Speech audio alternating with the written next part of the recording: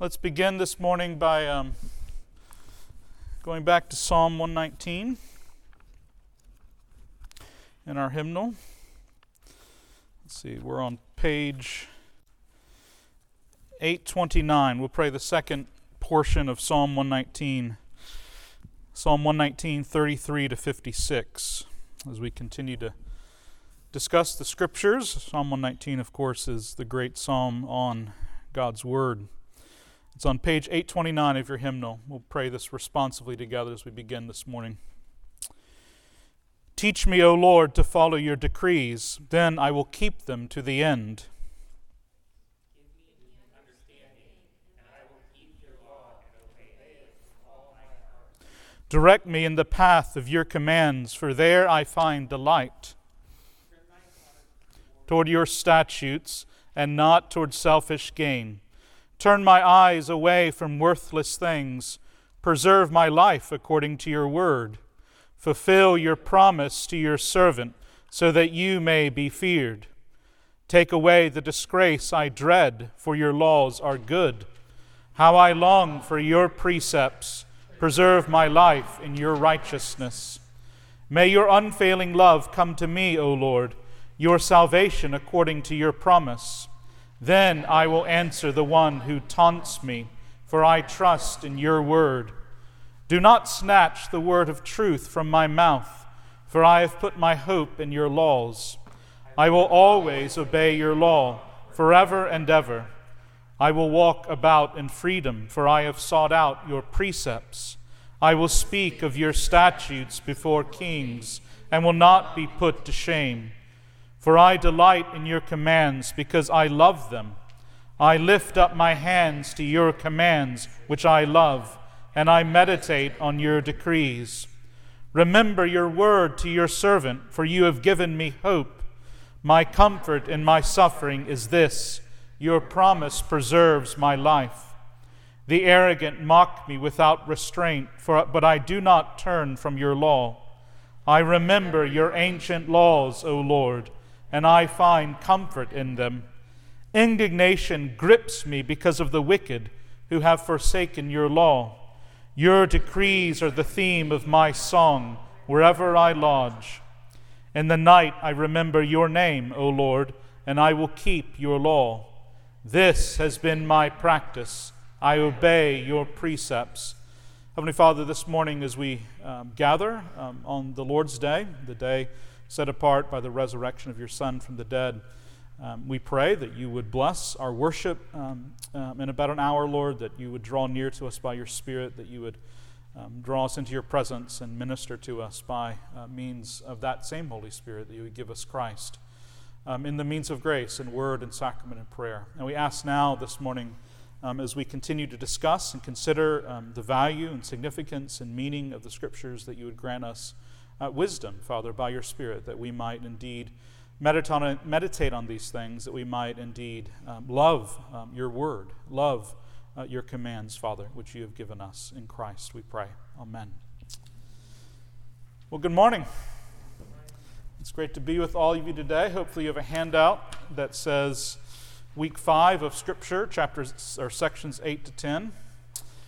We are continuing a discussion of the first chapter of the Westminster Confession of Faith, which is, in my view, one of the most remarkable expressions of the doctrine of Scripture in all of church history, really. And it's important to remember that the Westminster Confession of Faith, even though it is largely a Presbyterian document now, that the writers of the Westminster Confession did not consider themselves, by and large, to be Presbyterians per se. They saw themselves as simply Protestant Christians. And so Westminster Confession of Faith, before it is a Presbyterian or quote-unquote Reformed document, is just a classical Protestant statement of faith.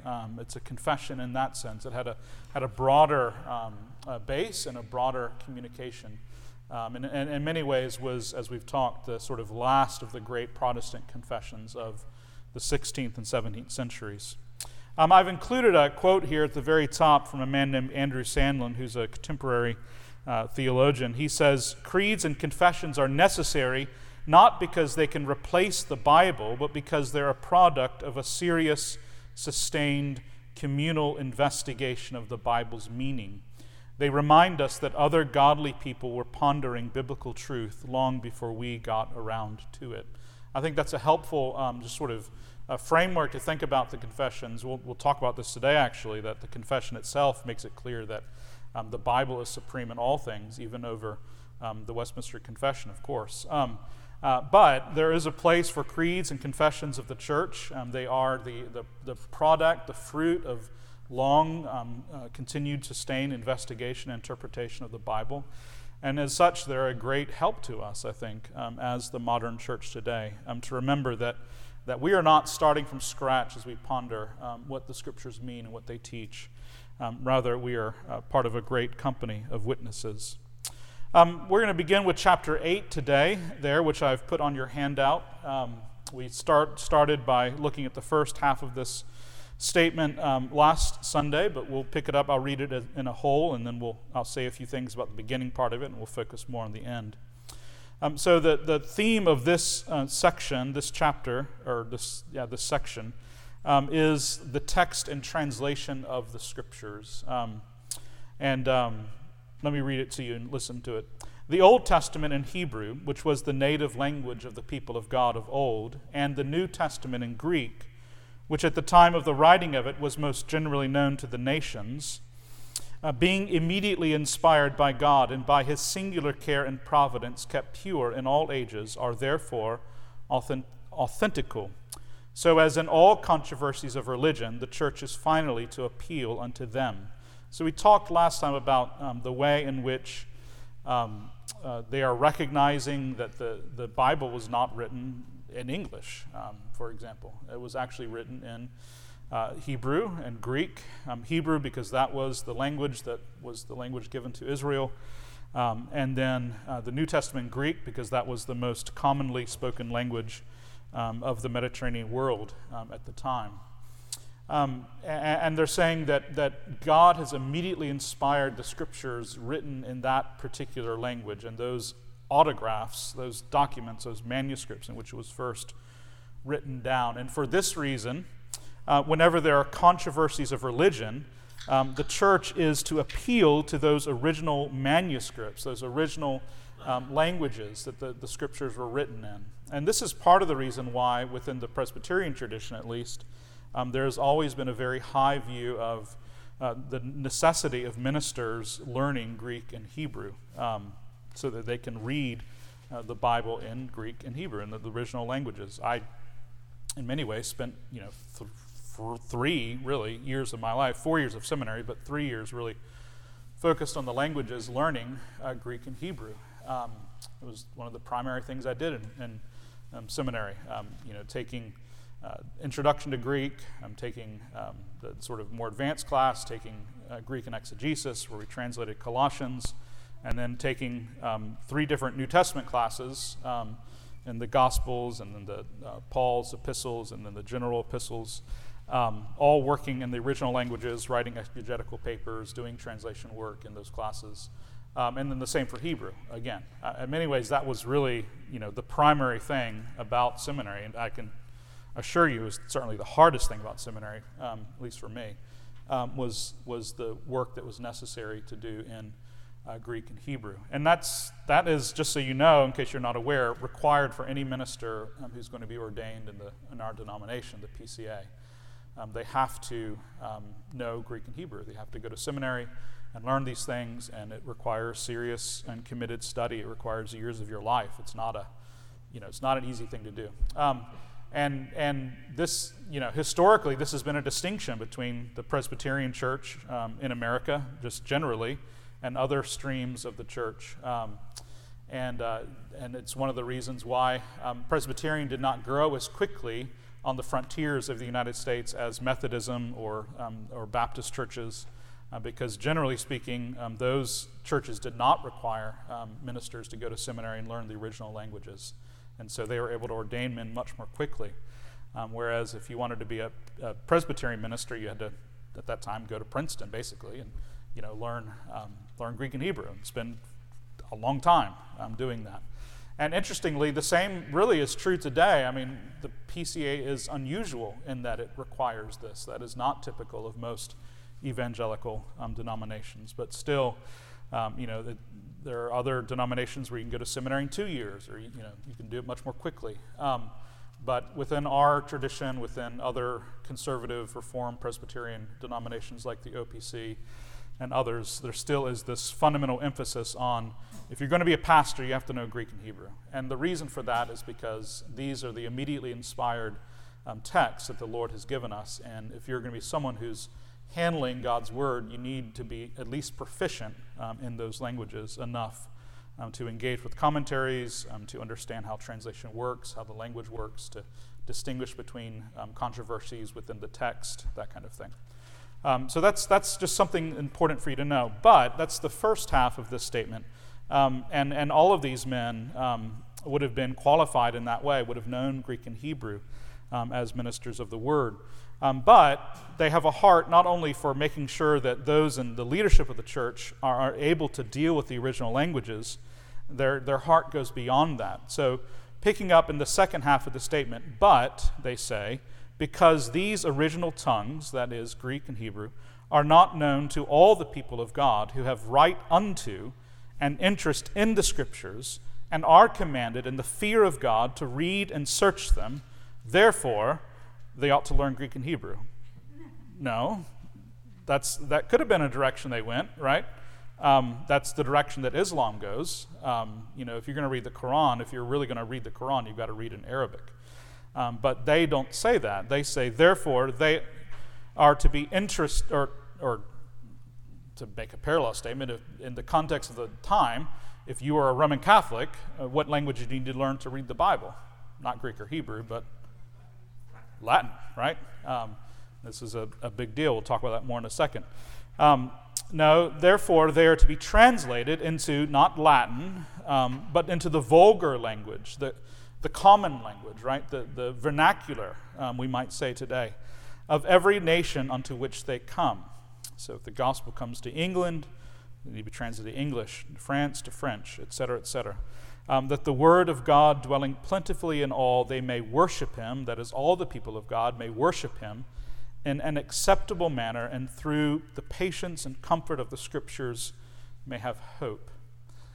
This is such a lovely statement, I think, about the significance of the Scriptures for the people of God. And it's important to remember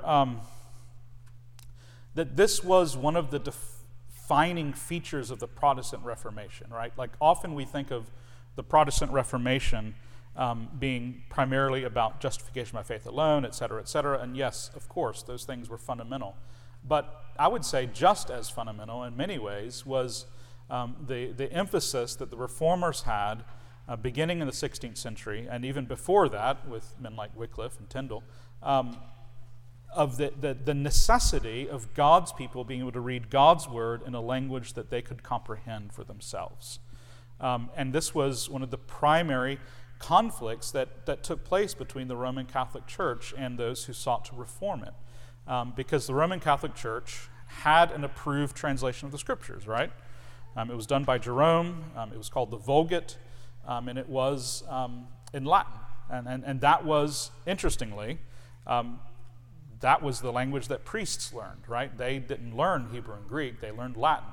And actually, religious controversies, generally speaking, were not, until some of the work that happened in the 15th, 16th century took place, were not resolved by going to the Greek or Hebrew, but going to the Latin, going to Jerome's translation, and seeing how he had put it in the Latin. So this was a huge deal within the Protestant Reformation, that God's people need to have God's word in their own language where they can comprehend it and understand it. And in addition to that, as a consequence of that, God's people also ought to worship in a common language that they can speak. The prayers, the songs, all the worship should be something they can participate in. And as a requirement of their participation, they need to be able to speak the language. So English people should worship in English. That's why the Book of Common Prayer is written. It is largely, at least the original Common Prayer, Book of Common Prayer, was a lot of work taking things that were in Latin and putting them in English so that people could understand them, understand the prayers they were praying or the prayers that they were hearing. from the pastor. So therefore, they are to be translated, and so much blood was spilled over this. I mean, so much of the persecution that took place in the early days of the Reformation was around precisely this issue, right? The issue of it was illegal in England to have the Bible in English, and it was seen to be a very dangerous thing because who knows what might happen if people start to be able to have the Bible for themselves. And this is a huge part of the legacy of the Reformation. And it's interesting, like today we take it very for granted, right? That I should be able to go on Amazon or to a bookstore and just buy the Bible in English, or if I'm a Spanish speaker, in Spanish or whatever. But it's just important for us to realize that that is a consequence of the Protestant Reformation. Like that's a direct consequence. The way that now seems just like obvious. And, in most, many languages of the world at least, it is easily available for us. That the scriptures are given to us in the vernacular. And it's because of this emphasis. And notice what the Reform or the divines who wrote the standards, what is the argument that they make? They say, and part of it's just a practical thing. It's just like not everybody knows Greek or Hebrew. But the people of God have a right unto and an interest in the scriptures and are commanded in the fear of God to read and search them. That's why, therefore, they be translated. Chad Van Dixhoorn, this quote, the further down on the page, I like the way he puts it here. He's a contemporary commentator on the Confession. He says, "It is not often that the Westminster Assembly spoke of the quote-unquote rights of Christians, but men gathered there were convinced that every child of God has an equal right to hear his or her father's voice. Every child of God has an interest, has something invested in hearing and reading God's word, and every person under heaven has a duty to read and search the scriptures." And this is a phenomenal thing, right? This idea that God wants us to be able to understand the scriptures.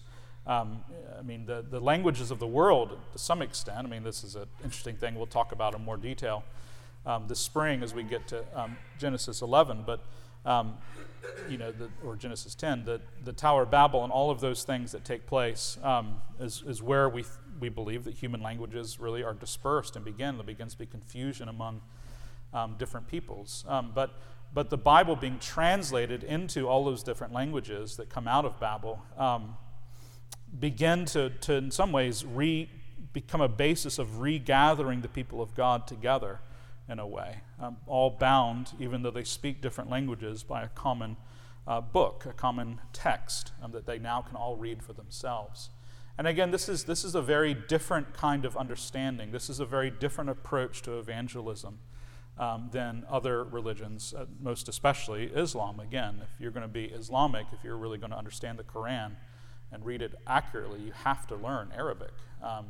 And Christianity has, well, you can make the argument it has been that way at times, but at least since the Protestant Reformation, it has not been that way. It has said, no, the Word of God is going to come near to you. The Word of God is going to be something that you can understand and appreciate in your own language. Robert Letham says this. He says, "Translations are required so that all can read and hear the Word of God in their own language, so that every nation can worship God in an acceptable manner. Note again the missionary vision of the assembly, extending to the ends of the earth. This is a far cry from Islam, for which the Quran is only the Quran in its Arabic original, and contrast the universality of the gospel, right? The gospel being for all the nations, as the New Testament writers went to such pains to communicate, together with the inability of most people to read the original languages, requires translation." So we can say that this, it's interesting, they're basically working out their principles about Scripture in application in this way, right? There's no text in the Bible necessarily that says the Bible must be translated into the vernacular of wherever it goes, right? Paul didn't say that explicitly. But they're basically saying the Bible is for all the nations, right? And we believe that the Bible is so important for people to understand. You might have gone back to Nehemiah, right, and thought about the way in which Ezra read the law of God and the people heard it and it convicted them and they wept and they rejoiced and just thought, that'll never happen if they don't speak the language, if they don't understand it. So therefore, ergo, and they might have also contemplated the fact that, the Bible was originally written in Greek, which, we don't know Greek. Most people don't know Greek, in the year 1500 or whatever, but lots of people knew Greek in the first century, and the Bible was intentionally written not in classical high Greek, but in street Greek, right, in Koine Greek, common Greek, so that it would be a common language that people would generally understand. And then they took all of that and they applied those principles and said, even though there's not a proof text, so to speak, yet we believe that the scriptures themselves require that they be translated into the vernacular for every people. These translations, Letham goes on to say, while distinct from the Bible in the original languages, are still the Word of God, conveying clearly that knowledge required for salvation.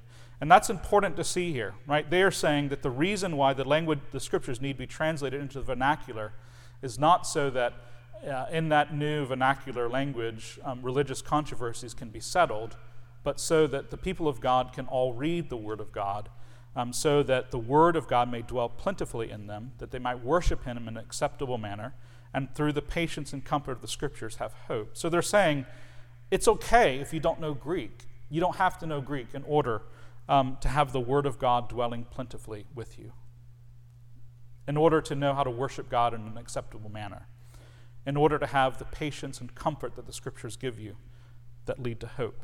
Does that make sense? That's a profound thing that they're saying. That the inspiration of the Spirit, the way that God works through these things, means that reading the Bible in English is sufficient. It is enough for God to speak to you directly in His Word.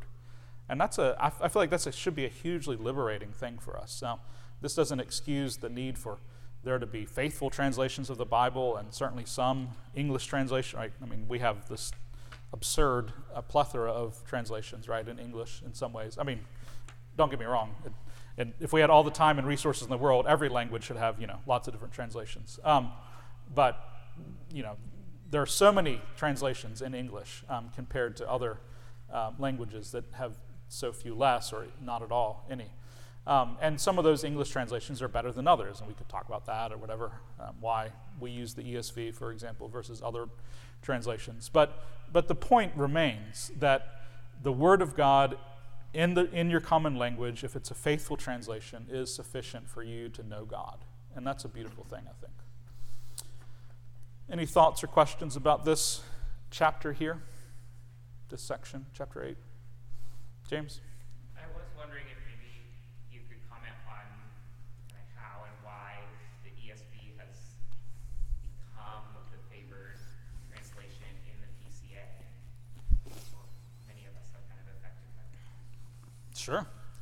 I'm not an expert on these issues. That is true. That happened before I came into the PCA, which I came into the PCA around early 2000s.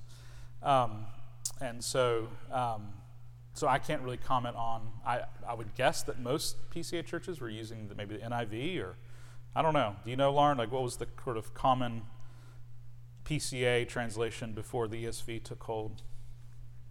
A lot of churches use the NIV, which is right. Interesting. Yeah, that was my impression, was the NIV was kind of and that was true generally for most evangelical churches, I think, probably, was the NIV.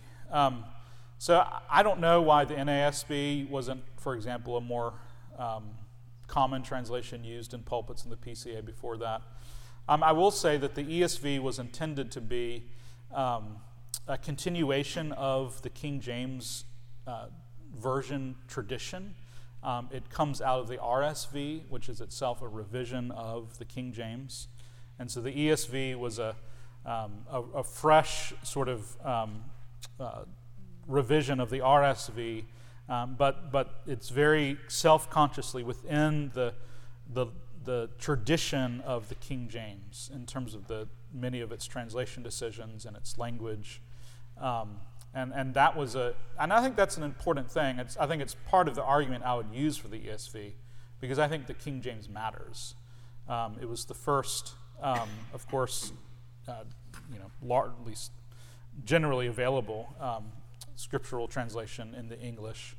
It really, as I'm sure you know, James, had a lot of influence over English as a modern language as it came to be, in terms of it's probably the most foundational document for that, of course. And so I think there's wisdom as people who continue to speak that same English language to have a translation that is in the stream of the original, so to speak. The ESV, of course, also in comparison to the NIV, is a much more literal, careful translation. I prefer the ESV personally. I know some people like the NASB, for example. For me, the NASB is pretty clunky in terms of the way that it, just the way it's written. I don't think it's as well crafted as the ESV is. I appreciate the ESV for that reason. And I think it's sufficiently literal to be a faithful translation. Doesn't mean I agree with all the decisions, of course, that the translator makes. But I do personally think the ESV is the best modern English translation. Lauren and Jeremy. Yeah, I would just say that probably the three translations that have been used the most in PCA are of course, ESV, NIV, and also the New King James, which really wasn't a new translation. It was more getting rid of the more esoteric Old English kind of things, right. Capitalizing, references to God yeah. all throughout, right. which some of us loved that translation because we were very familiar with the King James growing up. Yes. But I think the biggest, and maybe you can speak more on this, but the biggest difference between ESV and NIV is more a phrase by phrase. Absolutely, yeah. NIV is very much a paraphrase, yeah. And that phrase, not paraphrase, but yeah, phrase by phrase. And the ESV would be more a literal, word for word and translation. So probably considered more accurate. But both of them included more recent findings, found manuscripts than the King James ever did, and that's why they're considered probably more superior to the. Yes, there are different textual traditions that are at play there. Absolutely, yeah, and that's part of it. Jeremy, did you have a comment? Really, almost exactly the same thing. There was some notable form stuff that was New King James. Although I think there was some like NASB, some as far as for study, like study Bibles or like study guides or something like that in NASB. But New King James was also pretty common even in Reformed circles. Was that a change that I made when I got here? Was Dale using the ESV, or was he in the New King James? Does anybody remember? I think it might have been something I did without even fully realizing I was doing it, because I was. Yeah. He didn't have a problem using NIV though. So apparently that's something I changed when I got here 8.5 years ago or so. I think he's used several, and I think he Yeah. actually liked the NASB. Right. If I remember right, was what he preached from. But Yeah. So I mean, there are strengths and weaknesses to all these different translations. In my view, the ESV is certainly a good and faithful, and I would say I think certainly the one I'm most comfortable with and would most highly recommend in terms of English. Yes, sir. One more, and then we'll move on. With the ESV, it did try to carry on the King James version tradition of being more poetic with the Psalms. Like that was one of the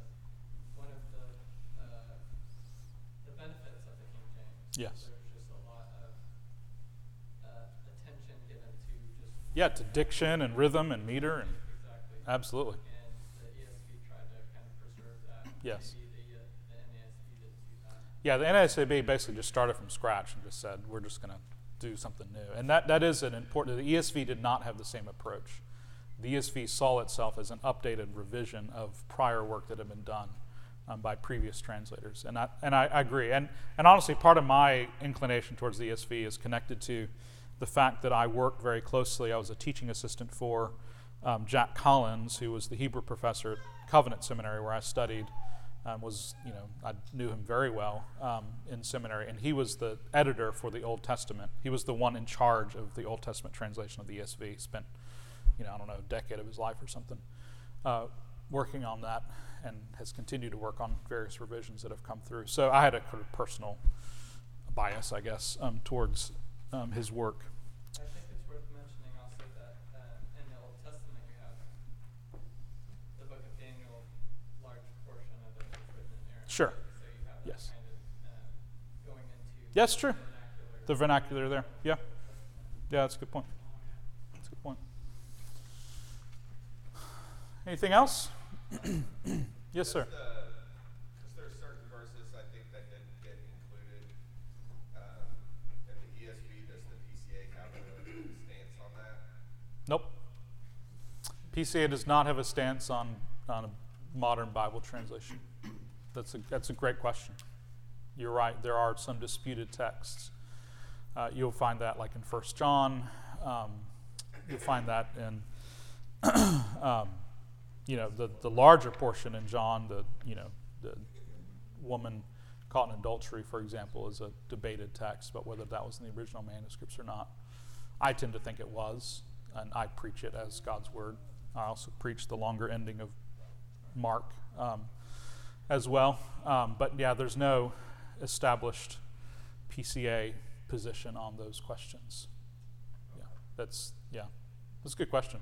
And I think part of that is because none of those texts that are in dispute do anything for us one way or the other about any fundamental doctrines of the faith. Does that make sense? Like, if I get to heaven one day and the Lord says, the woman caught in adultery, that was not originally written by John. Okay, that's okay. I can live with that. You know what I mean? It's not going to change anything in terms of the way that I think about God's grace or the person of Christ or whatever. But I do think, largely because of the testament of the early church, that both that story of the woman caught in adultery and the longer ending of Mark are original to the texts. Anything else? Did you have a question or comment, Rachel?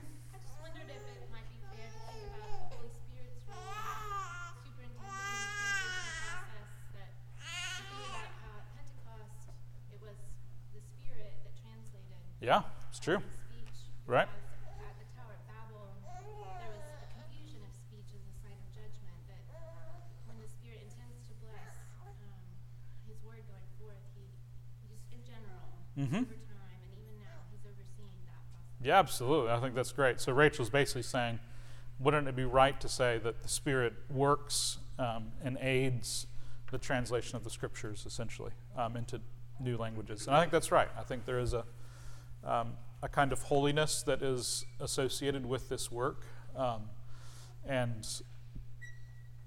That we can trust the Spirit. we can trust the Spirit. Yeah, Despite there being issues and problems. right. That overall we can trust. Yeah. He's giving us His word. And that's exactly what they mean when they say that the original manuscripts were immediately inspired by God and by His singular care and providence kept pure in all ages and are therefore authentical.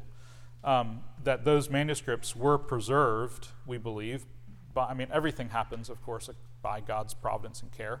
But in a singular way, they want to say, a special way, particular way, God superintended the preservation of those documents so that we might have access to them. And I think it's fair to say that in a similar way, He aids those who faithfully, humbly give themselves to the work of translating the Scriptures into the vernacular, that God's people might understand what God said to them.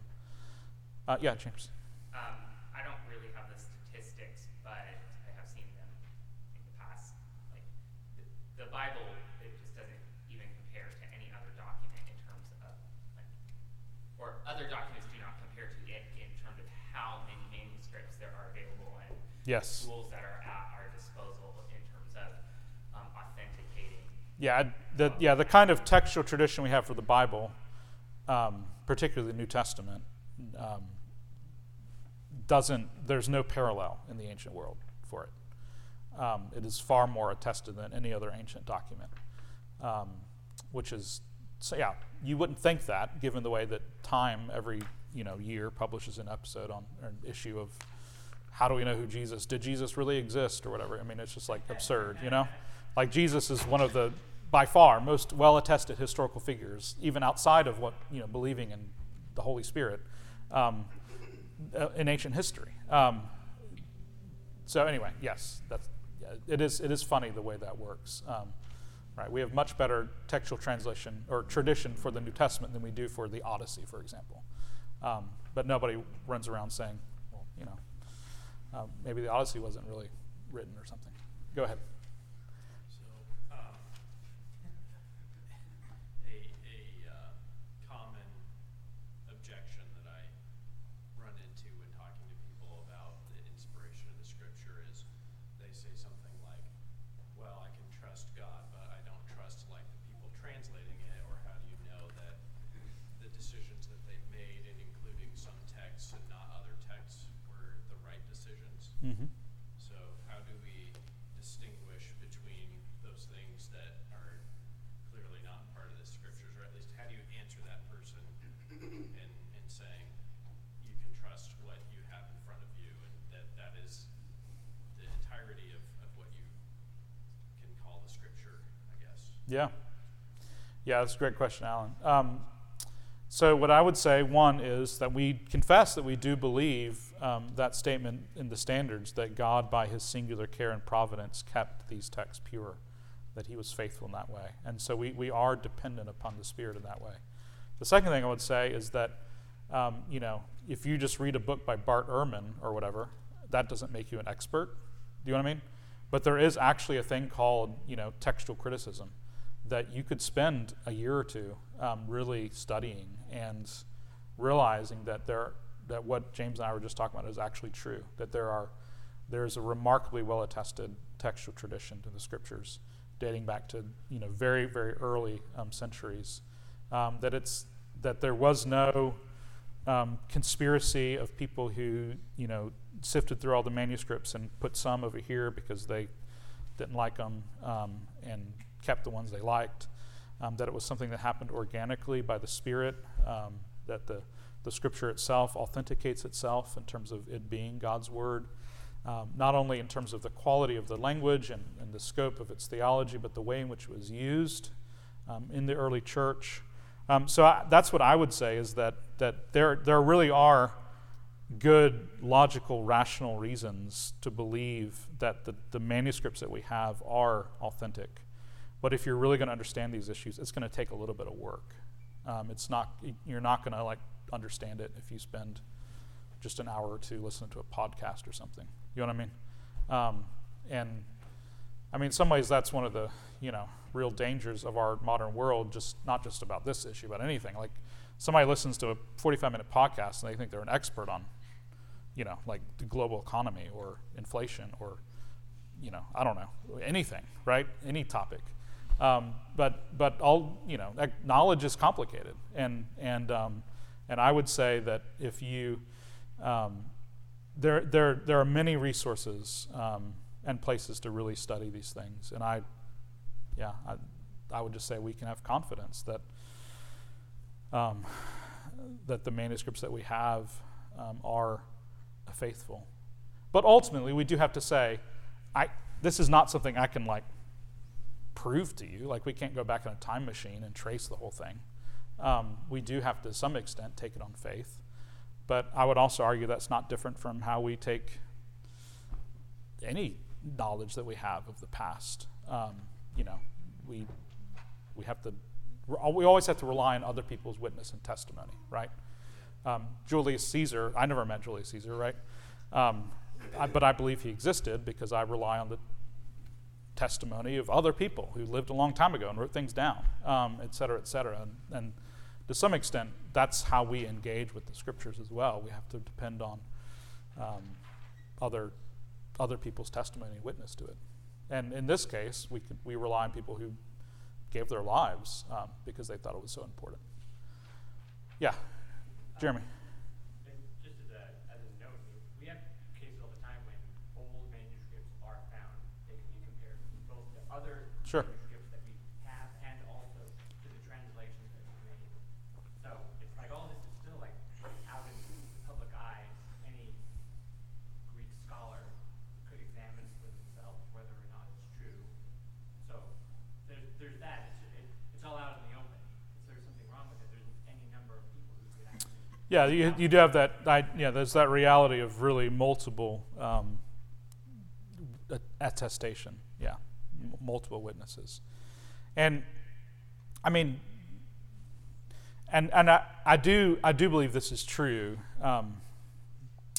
Alan. If you read in the ESV, they will put a footnote every time there is a disputed text, and I would say that there never is a footnote on a text where some kind of fundamental doctrine of the faith would be shifted if this text weren't there, or if it were if the alternate translation or alternate version of the original was the actual faithful one. Yeah, I mean, I don't want to lie to you guys at all. Like, I don't want to be deceitful. Like, textual tradition does require people to make decisions at times between different manuscripts, right? And why did God do that? I mean, the Mormons tell us that God gave, Joseph Smith, like, the things on a plate, and, but that's not how God, aside from, the Ten Commandments, decided to give the Scriptures. He gave them through people writing things down, and opened himself up to human participation, which is a fascinating thing to think about, right? Not just the centuries and centuries that we have from the point where the Scriptures were originally written, especially the Old Testament, and how it's been passed down by human beings with the superintendent of the Spirit, right? The Spirit causing these things to all work out. But God, He chose to do it that way, which is fascinating. I mean, to me, it reminds me a little bit about, 1 Corinthians talking about the wisdom of God is folly to the world, right? And yet I think there are also good rational reasons to have confidence in the Scriptures being an accurate representation of what the original writers wrote.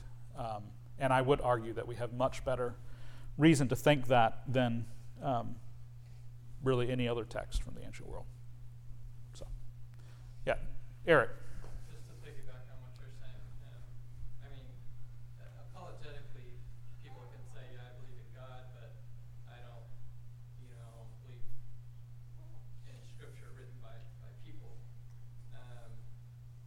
Then you're pressed to the point of, well, okay, so you believe in God in your own imagination. Like, we could just make up a God and say, yeah, we all believe in some God. But what we're talking about is a God who has character and has chosen men to communicate His word. Yeah, as a story. Over Yeah. several centuries and millennia of passing it on. If it's a human thing, somebody's going to control it, and it's going to be one mind,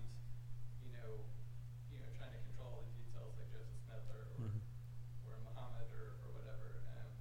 But within that tradition, there's nothing wrong within Scripture. It's with God using men to. There's nothing within that. In the Bible, there's nothing wrong with God speaking to people in the past and them accepting it as like from God. Like it's a very natural thing to happen. So, I mean, I don't know. I'm just basically saying, like, if you're reading Scripture, they don't have a problem with men being, fallible men being instruments of God. Right. God's communication. Right. Yeah. Yeah, I think it is a fascinating thing about Christianity, the way that all of this works and the way in which we emphasize both the purity and the trustworthiness of the original manuscripts, as well as the necessity, the burden to translate things into the vernacular. It is, if you're a religious professor, I mean, this is a very distinctive thing about our faith and our tradition. Yes, ma'am. Another thing that I think that's noteworthy are the prophecies that are fulfilled. Sure. Absolutely. Yeah, many prophecies that are fulfilled in the Old. I mean, certainly the New Testament writers thought it was important to draw attention to those things. Absolutely. Yeah. Anything else? James? Yes? I guess maybe it's worth saying that, like, from what we can see, we have the texts where there are notes, and then we also have texts where there are brackets. I mean, apparatus is being used. translation Yeah. But like that shows us that there are levels of certainty, and there's a lot more that's like much more highly certain that it's authentic than there are those Oh, passages yeah. that are really on the line. Yeah. And I think that It's a that tiny percentage of. that could be helpful for Alan's friends Right. because it shows us that there is some kind of process behind Absolutely. that. And yeah, it's a very detailed process. And if you want to know about it, you can call my grandma. Yep. Yeah, and there's no question. I mean, this is just something that's worth thinking about. Like, there's no document in the world that has been pored over more and studied and manuscripts compared than the New Testament scriptures, right? I mean, it's remarkable to think about how much time and energy has been put into this thing. And that's why it frustrates me when we have people like Bart Ehrman, who just kind of come along and say, well, whatever. Those people weren't really serious. I mean, Bart Ehrman's this New Testament professor. I think it's at UNC or something. He's very critical about the historicity of the New Testament. And it's just like, man, I mean, you just think about the learned scholars and the centuries, right? From the very earliest days of the church. You think about the monasteries. You think about the renewal of all of this that took place in the 15th and 16th centuries as people are going back to the sources and learning Greek and Hebrew again. You think about all that's happened in the last 400 years. I mean, it's just remarkable, the man-hours and the intellectual weight that has been put behind. Let's make sure that we understand all of these manuscripts and how they work together. Let's make sure we understand the nuances of New Testament Greek so that we can faithfully put it into the vernacular of today. I mean, it's astounding. There's nothing like it in the world in terms of other texts that have received the kind of sustained attention and work and devotion that the scriptures of the Bible have. And I just wish Time ran an article on that once in a while, right? Yes. And yet I would just make sure everybody knows, the fifth section of this very chapter addresses this point. Sure. We're going to talk to agnostics. Right. And you can put forth the beauty of the scriptures, the historicity, Yes. the translations, till you're blue in the face. And yet, unless the Holy Spirit works in their hearts, Yeah. they will not believe. It's a great point. And they will not accept it. And that's one of my favorite sections of this first chapter, the confession, the last part of that. Yeah, that fifth section, fifth paragraph. You have to remember.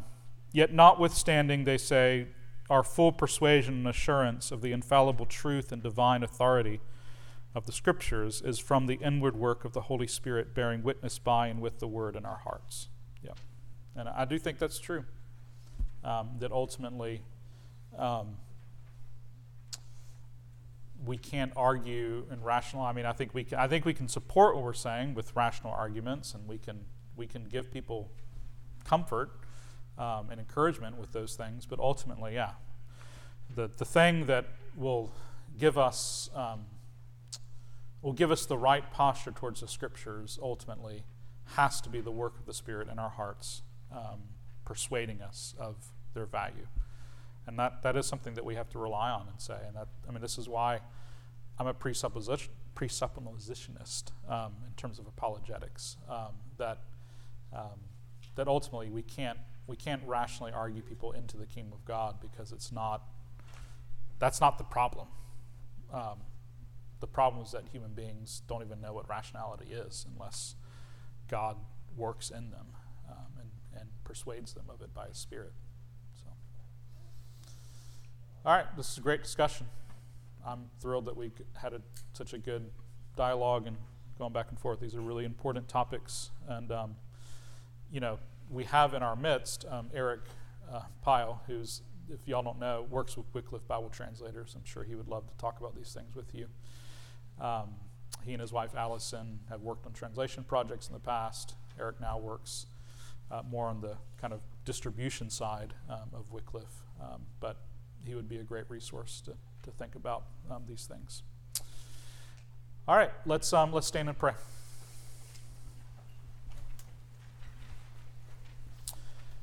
Father in heaven, we do give you thanks for your kindness to us and speaking to us, Father. You might have been silent, but you're not. You've spoken by your Spirit. And we thank you for that gift of the Scriptures, that gift that ought to be and is more precious to us than any amount of wealth or riches, that is sweeter to our lips than honey. And Father, may you truly give us the grace to approach your word in that way, with that kind of respect, that kind of honor.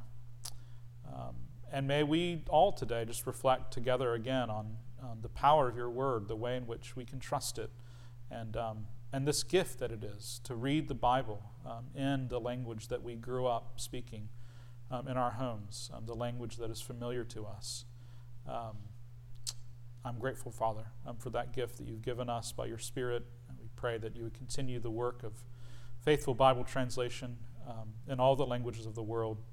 We pray especially for those today who are working on new translations of the Scriptures. We know that work is happening always because of faithful Christians who understand the value of your word.